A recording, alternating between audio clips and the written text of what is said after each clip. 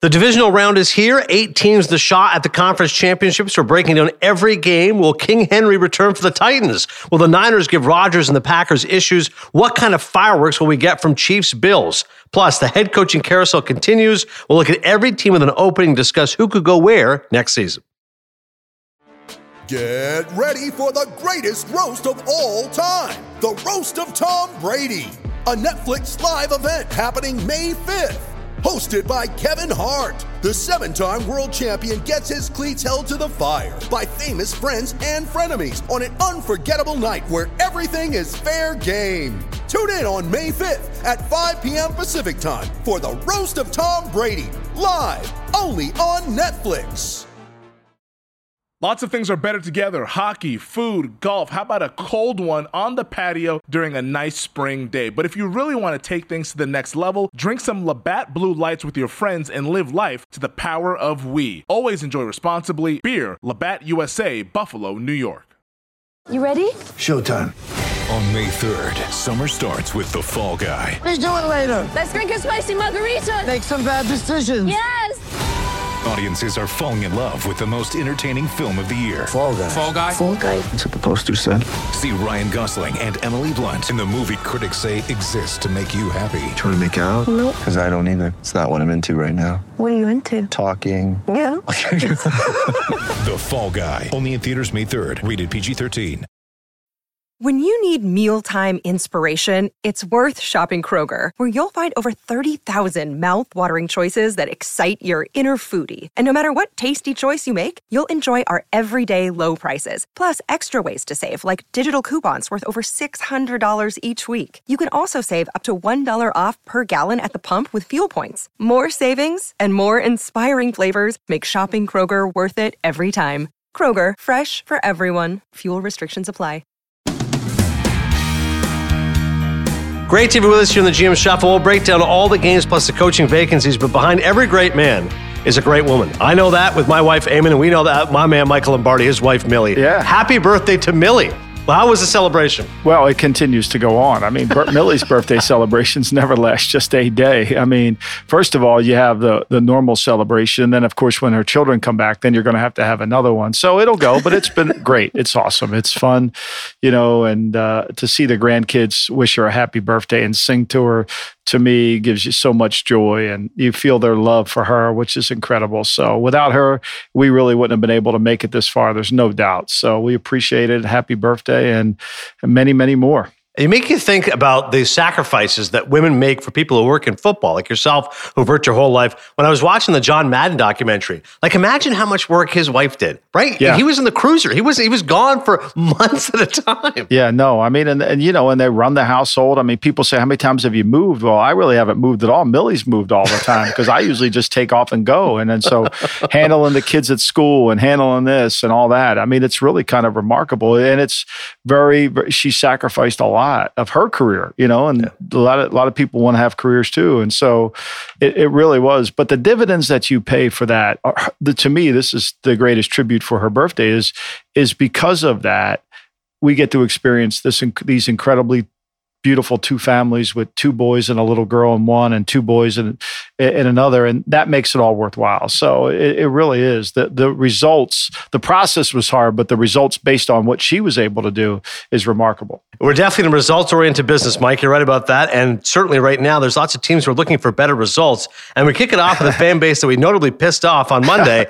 The amount of tweets and texts. I was on Calgary Sports Radio doing my usual hit, talking Baseball Hall of Fame, talking NFL. By the way, hey, tell your boy Lombardi he's wrong. Sean Payton's contract is not up next year. His contract isn't up until 2026. Don't try to poach a guy. To which we say, is this the first time ever a contract's been broken? If ever you want to get out of a contract, it can be done, right? Yeah. I love when they said, Lombardi, you're not hearing anything. Okay, that's great. Yeah, I'm not hearing anything. I just made it all up. I'm now become John Irving. I'm going to write a novel about it. I mean, the rule according to Garp. Yes. Yeah, exactly. A Cider House rules. Here I am. I'm just crafting another one up here.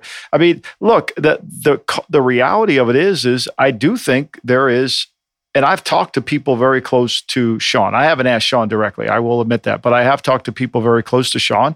And I think, and as I said in the pod, and We didn't delete anything off the pod last week. We kept it up there on the pod. I'm not taking anything back that I said.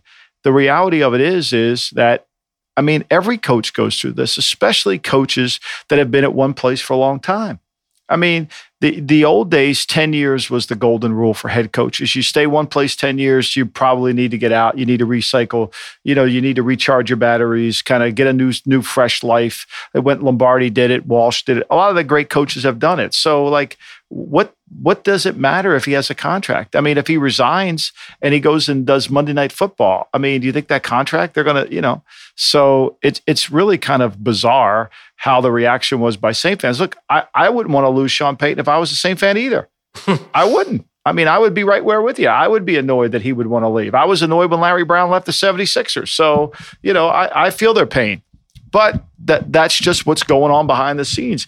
If these people that are attacking us, if they think what they're reading from all these insiders in the NFL is really what's going on in the league, they think Lee Harvey Oswald acted alone. That's all I'll say at that. Those that'll know. I believe it that with regards to the New Orleans Saints, if indeed Sean Payton makes a move. First off, those Chicago Bears, they fired their head coach Matt Nagy and their GM Ryan Pace. There's been notable completed interviews so far. Jim Caldwell, Brian Dable, Matt Eberflus, that's the Colts DC, second interview planned for next week. Former Eagles head coach Doug Peterson and former Dolphins head coach Brian Flores, who right now is the betting favorite. They also have interviews scheduled with Byron Leftwich, Todd Bowles, Leslie Frazier, and Dan Quinn. And of course, there are rumors around Ryan Day, Josh McDaniels, and the big one, Jim Harbaugh of Michigan. What's the latest you think, Mike, with regards to Chicago? Well, they're still interviewing GM candidates, and they say the GM will have a say on the coach unless they feel like they can get a coach who's far superior to what they have. I would think they're bringing Eberflus back. So I think you got to follow trees here a little bit. Polian and Tony Dungy are kind of together in a tree, right, of this latest tree. And Eberflus comes from the Rod Marinelli, Tony Dungy school. So there's a linkage there. There's definitely a linkage. And I think they really like Matt Eberflus and probably feel like they can, if they can get their defense turned around and manage their quarterback, they're off to the races. But I think what's going on more than anything, and I think you can see it by the names of the people that are getting interviewed, that the NFL has basically devalued the head coaching position. They have really stripped and made the head coaching position really not as it when I grew up and when I was watching the game, not the most significant position in the organization. They may pay it that way, but it's only going to be a piece to an organizational pie. For example, in Minnesota, I am told they want to hire a very young coach who they can grow with together, who's going to include all the other elements of their organization, the analytical department. Everybody's going to be collaborative. This is the trend that's going on in the National Football League. I would say the only job that's currently open that doesn't have that kind of structure and belief philosophy would be the Las Vegas Raiders, because I think Mark Davis will hire somebody and that person will run the entire organization. I think that person will run the personnel. He will stay old school. I think what you're seeing in the NFL is a lot of teams changing what matters, and they want a young coach, a play caller, one side of the ball, and then basically have their organization lead it through. And I think we're headed for more losing seasons, and I think we're headed for a topsy-turvy world as this continues to go on. And I think that's going to be the hardest challenge that it's going to be a cold reality. But look, like Clemenza said, every 3 or 4 years, we got to go through this stuff, right? So this is what's going to happen. Cleans up the bad blood. You just, assault everyone, kill all the 5 families, you're good to go. Broncos, they fired head coach Vic Fangio. As you've said all along, Mike, Dan Quinn is going to be the guy. They've also had interviews with Kellen Moore, the Cowboys OC, Patriots linebacker coach Gerard Mayo, Nathaniel Hackett, apparently going to interview Eric Bieniemy, Byron Leftwich perhaps, but it's going to be DQ, right? I think so. And unless contract negotiations break down, or unless one of these jobs he goes for an interview just makes it so his worthwhile that he does it. There's nothing definite in the NFL, so you can't say it's a lock. I think all signs point to Dan Quinn in Denver. There's no denying that. And I think that Dan Quinn wants to go through the process. I think Denver wants to go through the process to be able to find out exactly what they had. We wrote about this for the Daily Coach on Tuesday. It's what we call the secretary problem. And the secretary problem is a mathematical situation when you want to try to hire people. Okay. So what you do is you have an opening for a job, a secretary job or a head coaching job, and you interview 15 candidates. Of those 15 candidates that you interview, you pick 37%, whatever that number comes out to, 35%. Those are the final finalists for the job, right? Now, most people would bring them back for a second interview, right? The secretary pool basically says simply this. Now, after you do this, you go out and try to find somebody who you haven't interviewed, 10 more people who are better than the 3 finalists. And then when you do that, you pick your coach. And it's kind of fascinating because the Colts did this. This is what the Colts did. So the Colts went through the process. They're hiring Josh McDaniels. McDaniels left them at the altar, and they went back into the pool and interviewed people that they didn't interview, and they got Frank Reich. So it's really kind of like, why wouldn't you do this? Like, it kind of works. The problem is what fans don't understand is how much the agents control what's going on in these coaching searches. The agents control the flow of information. The owners rely on the agents. The owners rely on guys. I mean, Jay Glazer has a lot of influence in these jobs. Adam Schefter has a lot of influence in these jobs because they're talking and they're gathering information from them. It may not always be the most accurate information. It's people's opinions of other people. What has always fascinated me about the National Football League is you, and you've been a lifetime in television, is ESPN wouldn't necessarily value what CBS said about it, somebody else. They would either make their decision independent of that, right? And they don't talk to one another.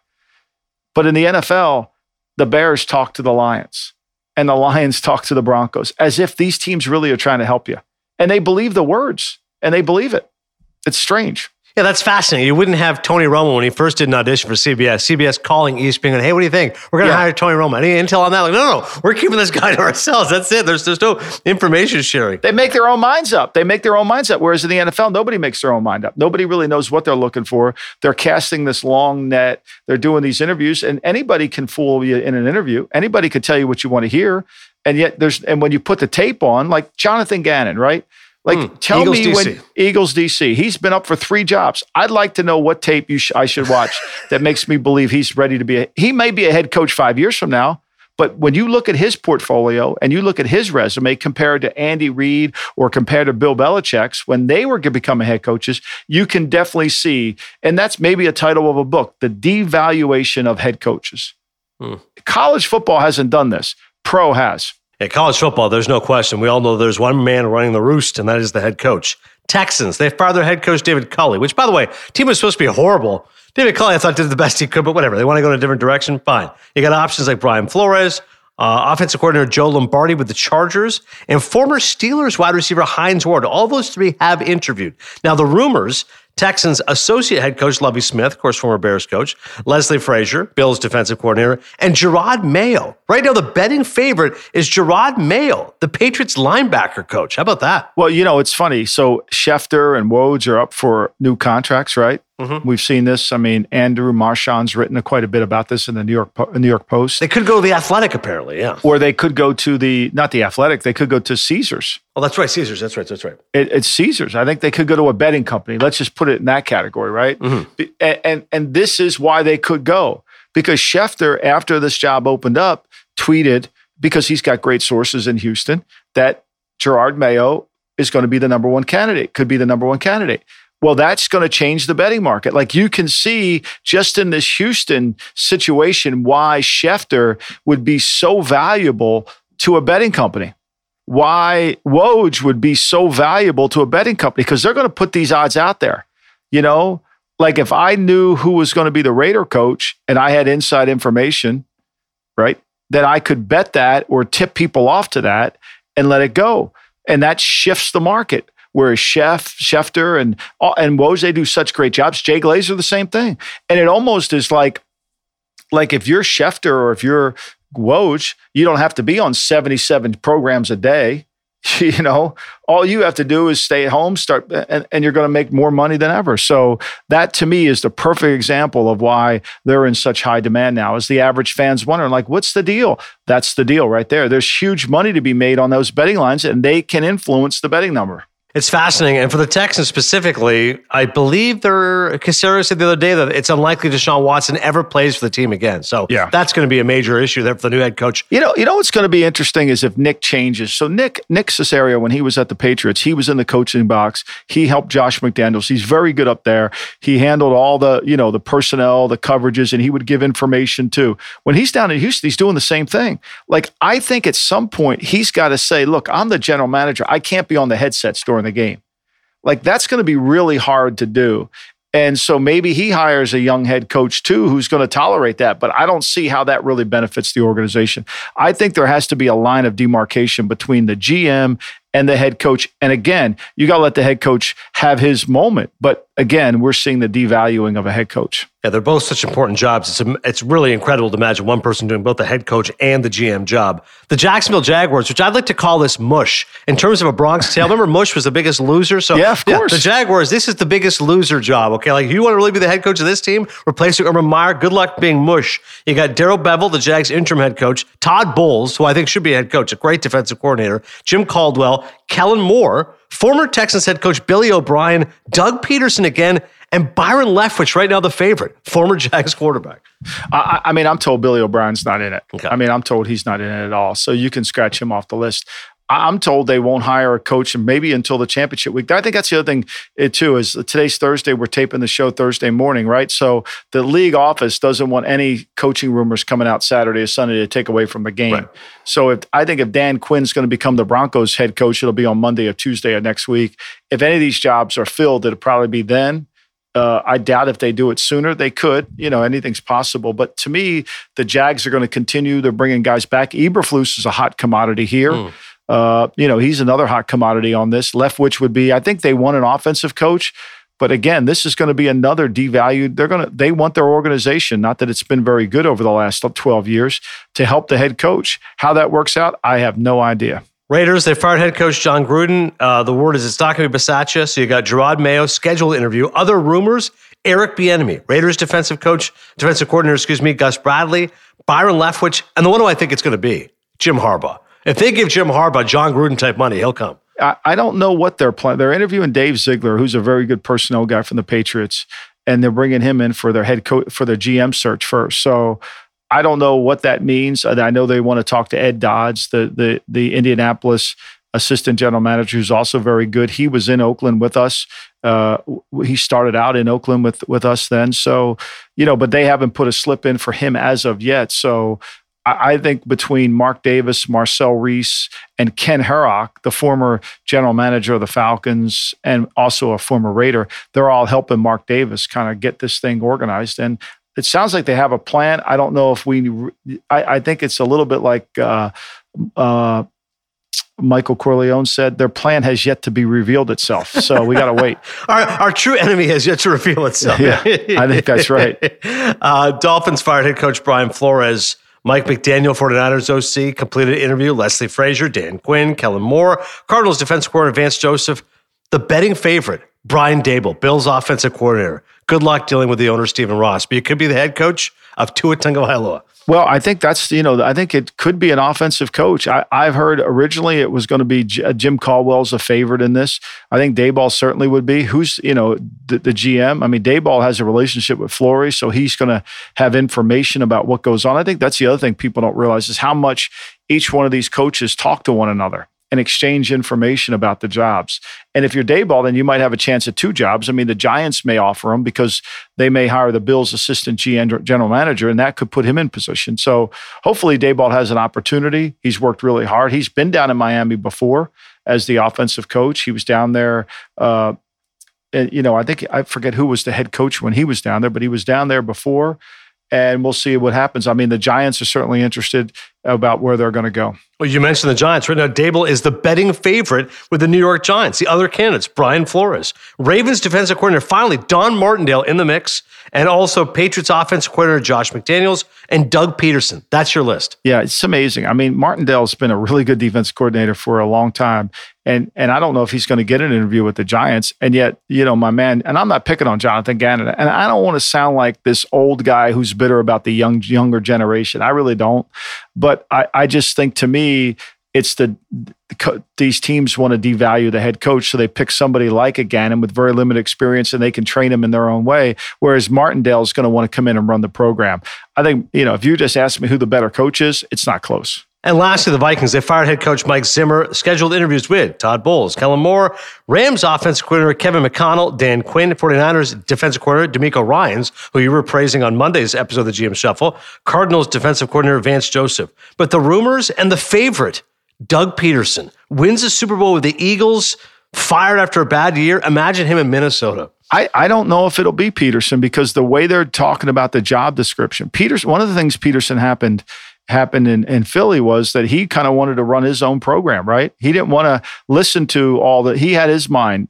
And I think Minnesota wants I could see it being a Kellen Moore. I could see it being a Jonathan Gann. I could see it being somebody young that will embrace analytics, will embrace different ways of doing things. So I'm not sure that I don't know if Peterson fits that mold. Interesting. We'll see. Rams offensive coordinator Kevin McConnell in the mix. You mentioned Kellen Moore, maybe 49ers defensive coordinator D'Amico Ryans. Those options are there.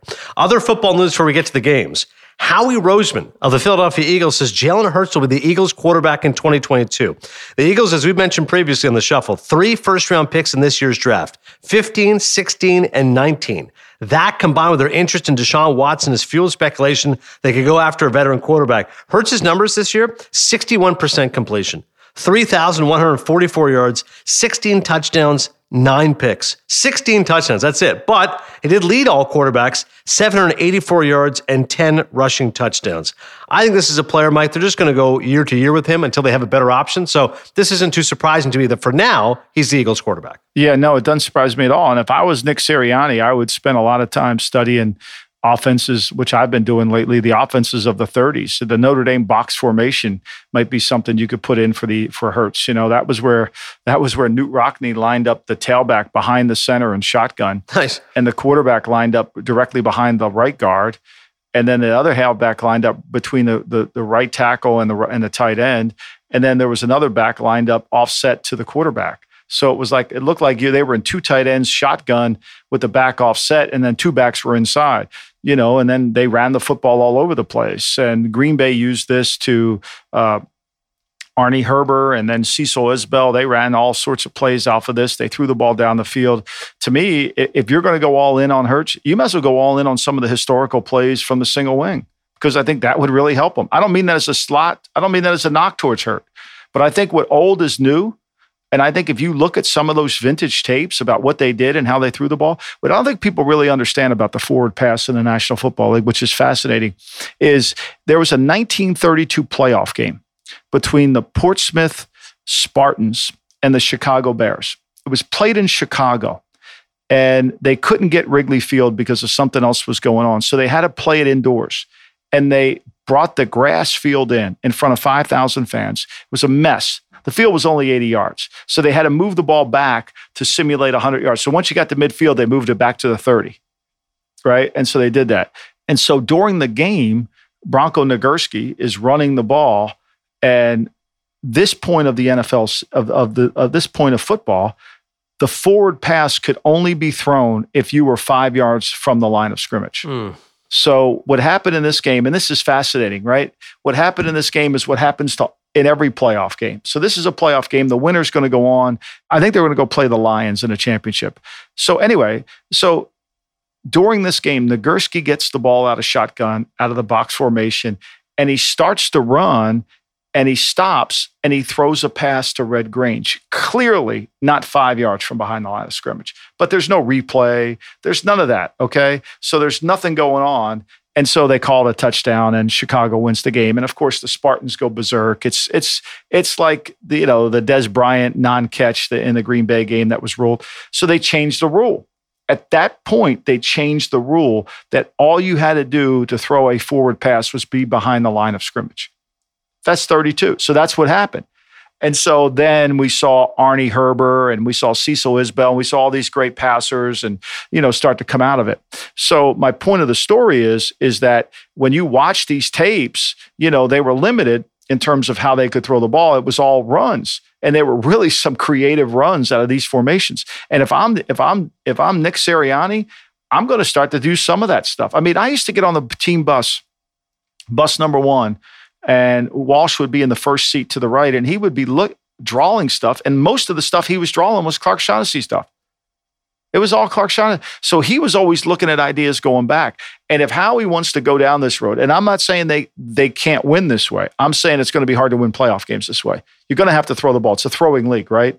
You're going to have to throw the ball. And Hurts has proven throughout his career that he's not an accurate passer under pressure, and he doesn't throw the ball with great rhythm or anticipation. That's what he's proven. Can you fix that? I don't think so.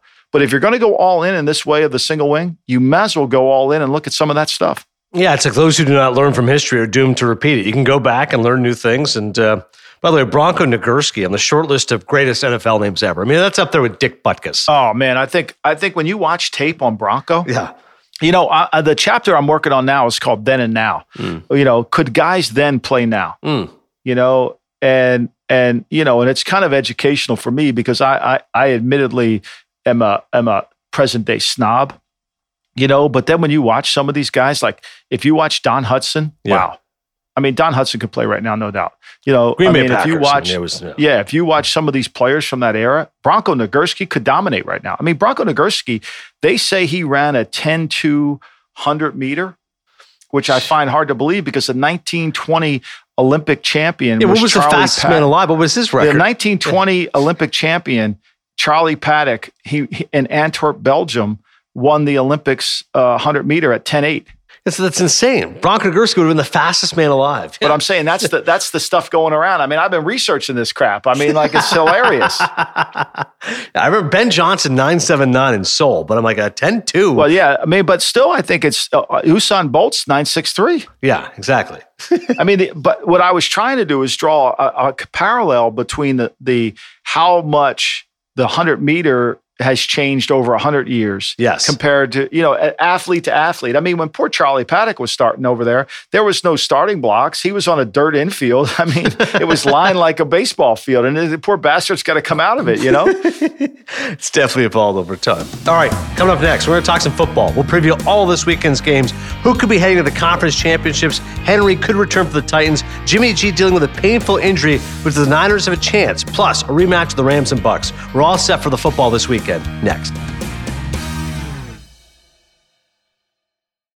The 82-game preseason is in the books, and it's finally time for the real season. Don't miss out on any of the NBA playoff action at DraftKings Sportsbook, an official sports betting partner of the NBA. From the play-in tournament through the finals, DraftKings Sportsbook has you covered with same-game parlays, live betting, odds, and so much more. As the first round continues on, you can bet sides, totals, player props, everything at your disposal over on DraftKings. All you have to do, download the DraftKings Sportsbook app and use code SHUFFLE. New customers bet $5 and get $200 in bonus bets instantly. That's code SHUFFLE only on DraftKings. The crown is yours. Gambling problem? Call 1-800-GAMBLER, or in West Virginia, visit www.1800gambler.net. In New York, call 877-8-HOPE-NY or text HOPE-NY 467-369. In Connecticut, help is available for problem gambling. Call 888-789-7777 or visit ccpg.org. Please play responsibly on behalf of Boot Hill Casino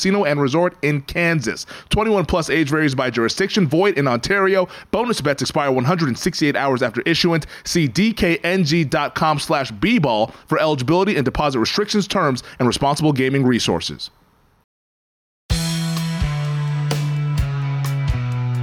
Bengals and Titans kick it off. Derrick Henry could be back. He participated in a contact practice this week.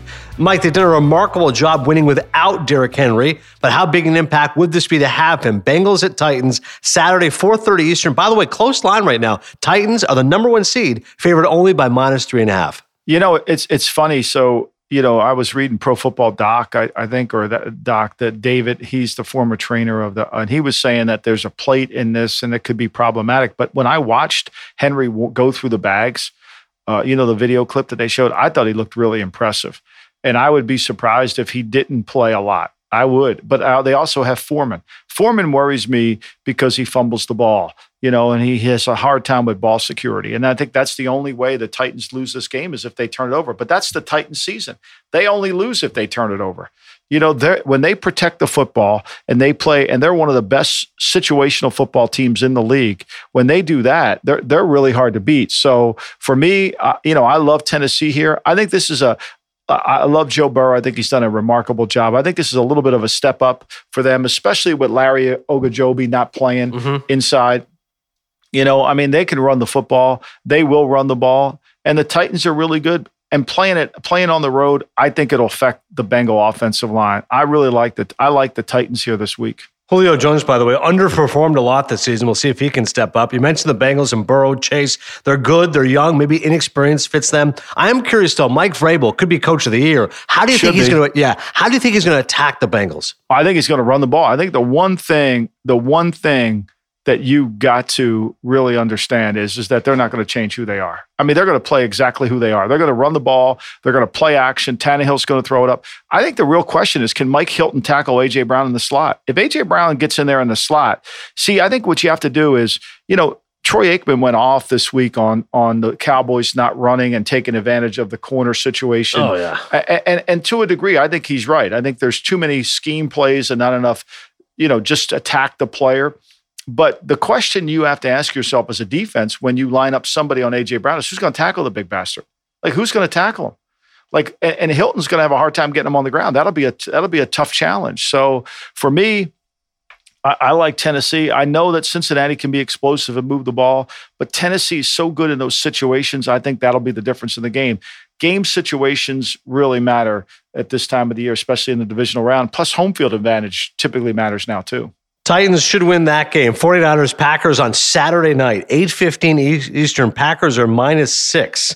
The big question here, the health for the 49ers. Fred Warner, linebacker, and defensive end Nick Bosa, both trending like they will play. Both those guys are critical, clearly, to San Francisco's chances. Jimmy G, though, dealing with a painful thumb injury. That's a torn UCL. He's going to need surgery after the season.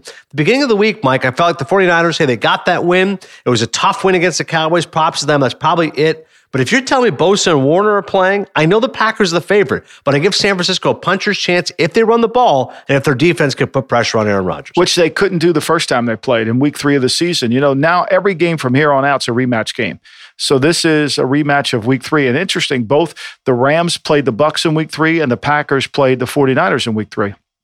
The game was in Santa Clara, and the 49ers got behind 17-0 in the game. They scored at the end of the half. They took the lead with 37 seconds to go in the game. And then, of course, the great Aaron Rodgers throws 2 passes to Devontae Adams, and they kick the long field goal. Crosby makes it, and they win the game. But that was a game that the Niners really dug a hole for themselves. Garoppolo throws a first half interception. They couldn't really run the football, but they got themselves back in the game. I think you're right. I think Warner's got to play. He's got to be effective with his speed. I think Bosa has to play. They rotated 9 defensive linemen against the Cowboys and beat the shit out of the Cowboys. They beat them up front bad. And I think that was the difference in the game. Now, I don't think you can beat up Rodgers because he gets rid of the ball too quickly, but if they can run the ball, look, there's an old saying in football, if you can win 2 of the 3 phases, you can win the game. So we know that if the 49ers can win the kicking game, which they should, and I would put Samuel back to return kicks. I really would. He was dynamic. Yeah, I saw you tweet that. You said that you think there's a chance he could break one, which would be special. Not only if he does, even if he doesn't break one, right? He's going to give you great field position. As Belichick would often say to get, what are we saving it for? What are we saving it for? Get his ass back there and tell him to bring it out, But when you look at it, Samuel holds the South Carolina record for kickoff return touchdowns. Think about that. He holds the South Carolina record, high school record now. Okay. So, he's just remarkable. And so for me, get him the ball. So if they win the kicking game, back to the ranch. If they win the kicking game and they win offense, they win 2 of the 3 phases. The problem with this theory is Aaron Rodgers, because he seems to be able to overcome everything. And this is going to be a true test of how much he can overcome, because they can run the ball. They have to be able. Now, Sermon was the runner the first time they played him. They're a different team now with Mitchell than they were with Sermon. Aaron Rodgers and Devontae Adams, those guys alone are such a phenomenal combo. We haven't seen anybody able to slow down either of them. Do you think there's a chance, Mike, that San Francisco can at least neutralize Devontae Adams, thereby forcing Rodgers to find somebody else to step up? Because so far it hasn't worked for anybody. I mean, it's hard. I mean, it's going to be really hard. I mean, look, Rodgers does so much for the team. Like, how do you take him out of the? It's hard to take him out of the game. But Bakari might play at left tackle. That might help. We'll see if he's healthy. I think even as bad as they played against the Bucs, I mean, Brady threw 3 interceptions in that game. He gave him a chance at the end. They just couldn't close out the deal. It's just hard to play them up. They're 8-0 at home this year. Hard to play them, but they got to take the Cleveland program. I mean, Cleveland's loses by 28-22 and turns the ball over 4 times. I mean, if you're Kyle Shanahan, you're saying to yourself, we got to win the kicking game. We got to be able to win offense, and we'll take our chances. You mentioned the injuries. Jair Alexander's questionable. Wide receiver Marquez Valdez-Scantling questionable. And David Bakhtiari, the questionable as well, the great offensive tackle. 2 more games to get to. Rams and Bucs. The Bucs are only -3 as they'll be at home against the Rams. They've got serious injury issues right now with their O-line, Mike. That could be a problem because you got Aaron Donald and Von Miller looking to put pressure on Tom Brady. No doubt. And the line, if you like this line at 3, if you want to take the Rams, then wait, because I'm looking at my board here at 11:07 in the morning, Thursday morning, and it's going to go to 2.5 fairly quickly at offshore books and at online books. So, whatever your betting preference is, whatever you decide to utilize, I would take a look at that. That's going to go down. First time they played them, the most surprising thing about the first time they played is that Brady was the leading ball carrier in the game. Fournette got hurt early in the first quarter. The fact that the Rams blocked the Bucs front was the most unbelievable part of rewatching that tape this week. Is the Rams did a great job with their offensive line blocking. And Stafford played well, but he misses Deshaun Jackson twice behind the defense for touchdowns. I mean, the score wasn't as close, and it wasn't a close score as it appeared because Stafford missed a couple throws. The Bucs are going to have to play way better. Now, I think they'll play way better on defense, and I think Fournette's going to play, and they're going to have to be able to run the ball. And playing at home, I think, gives them advantage with their defensive front. They're going to have to put pressure on Stafford. Mike Evans and Gronk, certainly both those guys were really good against the Philadelphia Eagles right out of the gate. And Stafford, to his credit, efficient against the Cardinals. I think the Rams win, Mike. I think their defense is going to put pressure on Brady, make life miserable. I think Stafford doesn't turn the ball over. I like the Rams to win, and I like the fact you gave that betting advice. If it's -3 right now, wait a little bit. Might go to -2.5. One more game, Bills-Chiefs. This is the game of the weekend. Yes. Chiefs are only -2.5. Think about that. If I said that to you months ago, wow, the mighty Chiefs, but that's how good the Bills are playing right now. I think these are the 2 best AFC teams right now, arguably. The Bills won the first matchup handily. Chiefs were struggling at that time, though. Mahomes has established himself, but Allen, if he plays like he did, 7 drives, 7 touchdowns, through 5 touchdowns himself, it's going to be a whale of a game at Arrowhead. Yeah, I mean, in the line, there's some shops, the line is 1.5. Now, when they played there the last time, the line was the Chiefs were -2.5. So now they're -2, -1.5. So it really hasn't changed. The line's been pretty consistent. I mean, there's not a lot of variance. Now, the last time they played, as you said earlier, I mean, the Chiefs were not very good on defense. I mean, Buffalo only threw the ball 26 times in the game for 315 yards. They ran it 28 times. Obviously, Allen was the leading rusher. I mean, they were penalized 10 times in the game, and it didn't bother them. They only had the ball 27 minutes in the game. Didn't bother them.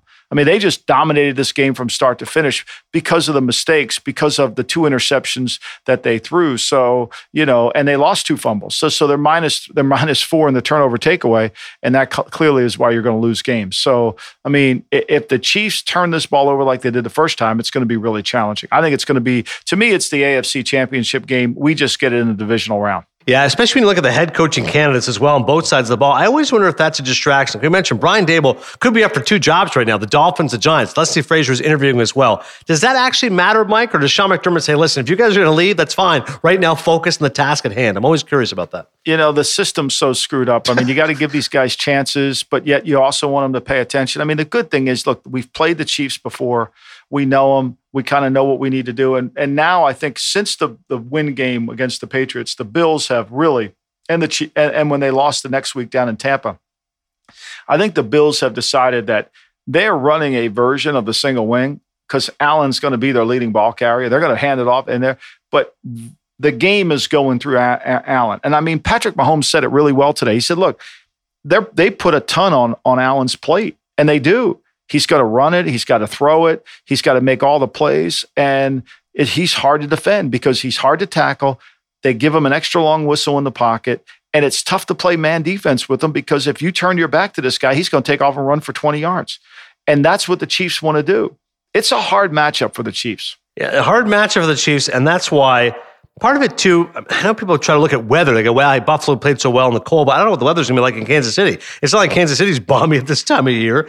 And we focus so much on the quarterbacks for good reason, of course. Mahomes and Allen are such fun guys to watch. But I'm always curious, Mike, who are the X factors, right? Who's a player that could step up offensively, defensively, that may determine this game? That always happens in these games. You focus on the sexy Lamborghini, and then, hey, watch out, look at that Prius. That's something that actually made a difference maker in the game. Well, I think Hill's got to be the guy, right? They got to be able to make, he can't not come out of this game with 3 catches. I mean, he drives a lot of things for them, and they've got to be able to get him to make some plays and make some big plays. And I think the running back situation for the Chiefs has got to come through. They've got to control the football. They've got to be able to pace this game according to what they want to do. And then, like all games, it comes down to their execution in the red zone. Mm-hmm. And at the end of the day, Mahomes can't take chances like he's done in the past. I mean, what a great game. I'm so excited for this one. I don't know if I have the stones to pick the Bills, but I could see a path to where Allen steps up and Mahomes has a couple of turnovers, a couple of those moves, like you said, where he forces plays. It's almost like, a leopard can't change his spots. Mahomes, once in a while, will get these these advantageous positions that are not as strong as you might think. I think the Bills win this game. As always, send us your mailbag questions to gmshuffle@gmail.com, or feel free to send us a message on Instagram @thegmshuffle. This is from Adam. The Cowboys and 49ers game showed an obvious difference in offensive strategy and play calling ability. The great Kellen Moore is supposedly incredible at drawing plays on the whiteboard, but fails to understand Mike saying it's players, not plays. Can you explain the difference of how a good play call like Shanahan does his job in comparison to Kellen Moore? Well, when you talk to people about the Cowboys, they all tell you they run their system and that's what they do, and they don't really care what the defense does. They're just going to do it. And that's what it looks like. So what a really good offensive play caller does is the offensive play caller really is essentially a defensive coordinator. So he understands what the defense is doing from snap to whistle. He understands the rules and regulations of every player on the defense. And so then what he does is work backwards. This is what Kyle does. He works backwards. He then looks at the defense. He gets in a formation. Here's what they adjust their coverages to the formation.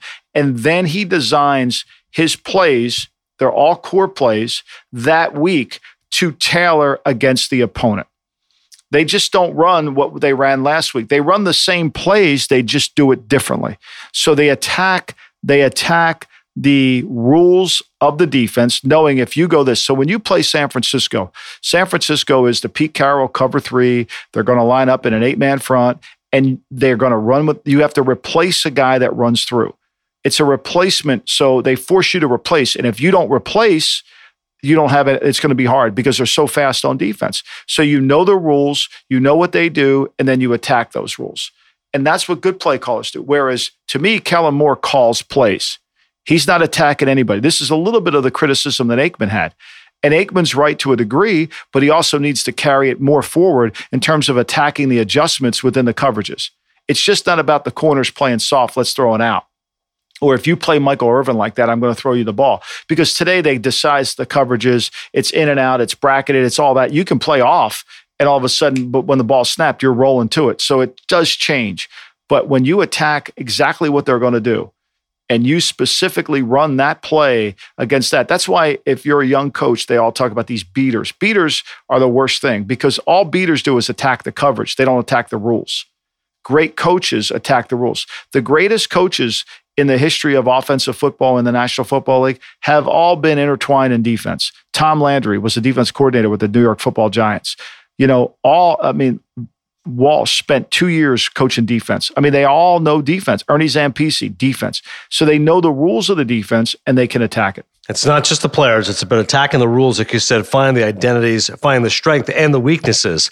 When we get to the Pop Culture Minute, let's get our Shakespeare on. I don't know if Mike's a Shakespeare guy, but I watched The Tragedy of Macbeth on Apple Plus, new film starring Denzel Washington as Macbeth, Frances McDormand, and Joel Coen, of course, one half of the famous Coen brothers directing, hour 45. The common complaint plate, Mike, people say, well, I don't understand what they're saying. So two things. One, if you watch it on Apple Plus, you put the subtitles on. So when you read the movie, you kind of go, okay, I got the essence of what they're saying. I think in a movie theater, it'd kind of be hard, right? Shakespearean language, I don't really get the essence. But if you're watching it and reading it, like subtitles, you go, okay, I get this essence of it. Macbeth's pissed off. He's neurotic. His wife's telling him to go kill Duncan. Okay, I got it. But I tell you, if you're an actor and you can do Shakespeare, I mean, Denzel Washington is as good as it gets. Remarkable performance. And he's a lot more subtle than you might think. I think a lot of these Shakespearean actors, it's kind of full of fire and brimstone, yelling and shouting. But one of the great lines, Denzel almost whispers it, which is, "It is a tale told by an idiot, full of sound and fury, signifying nothing." I mean, great line.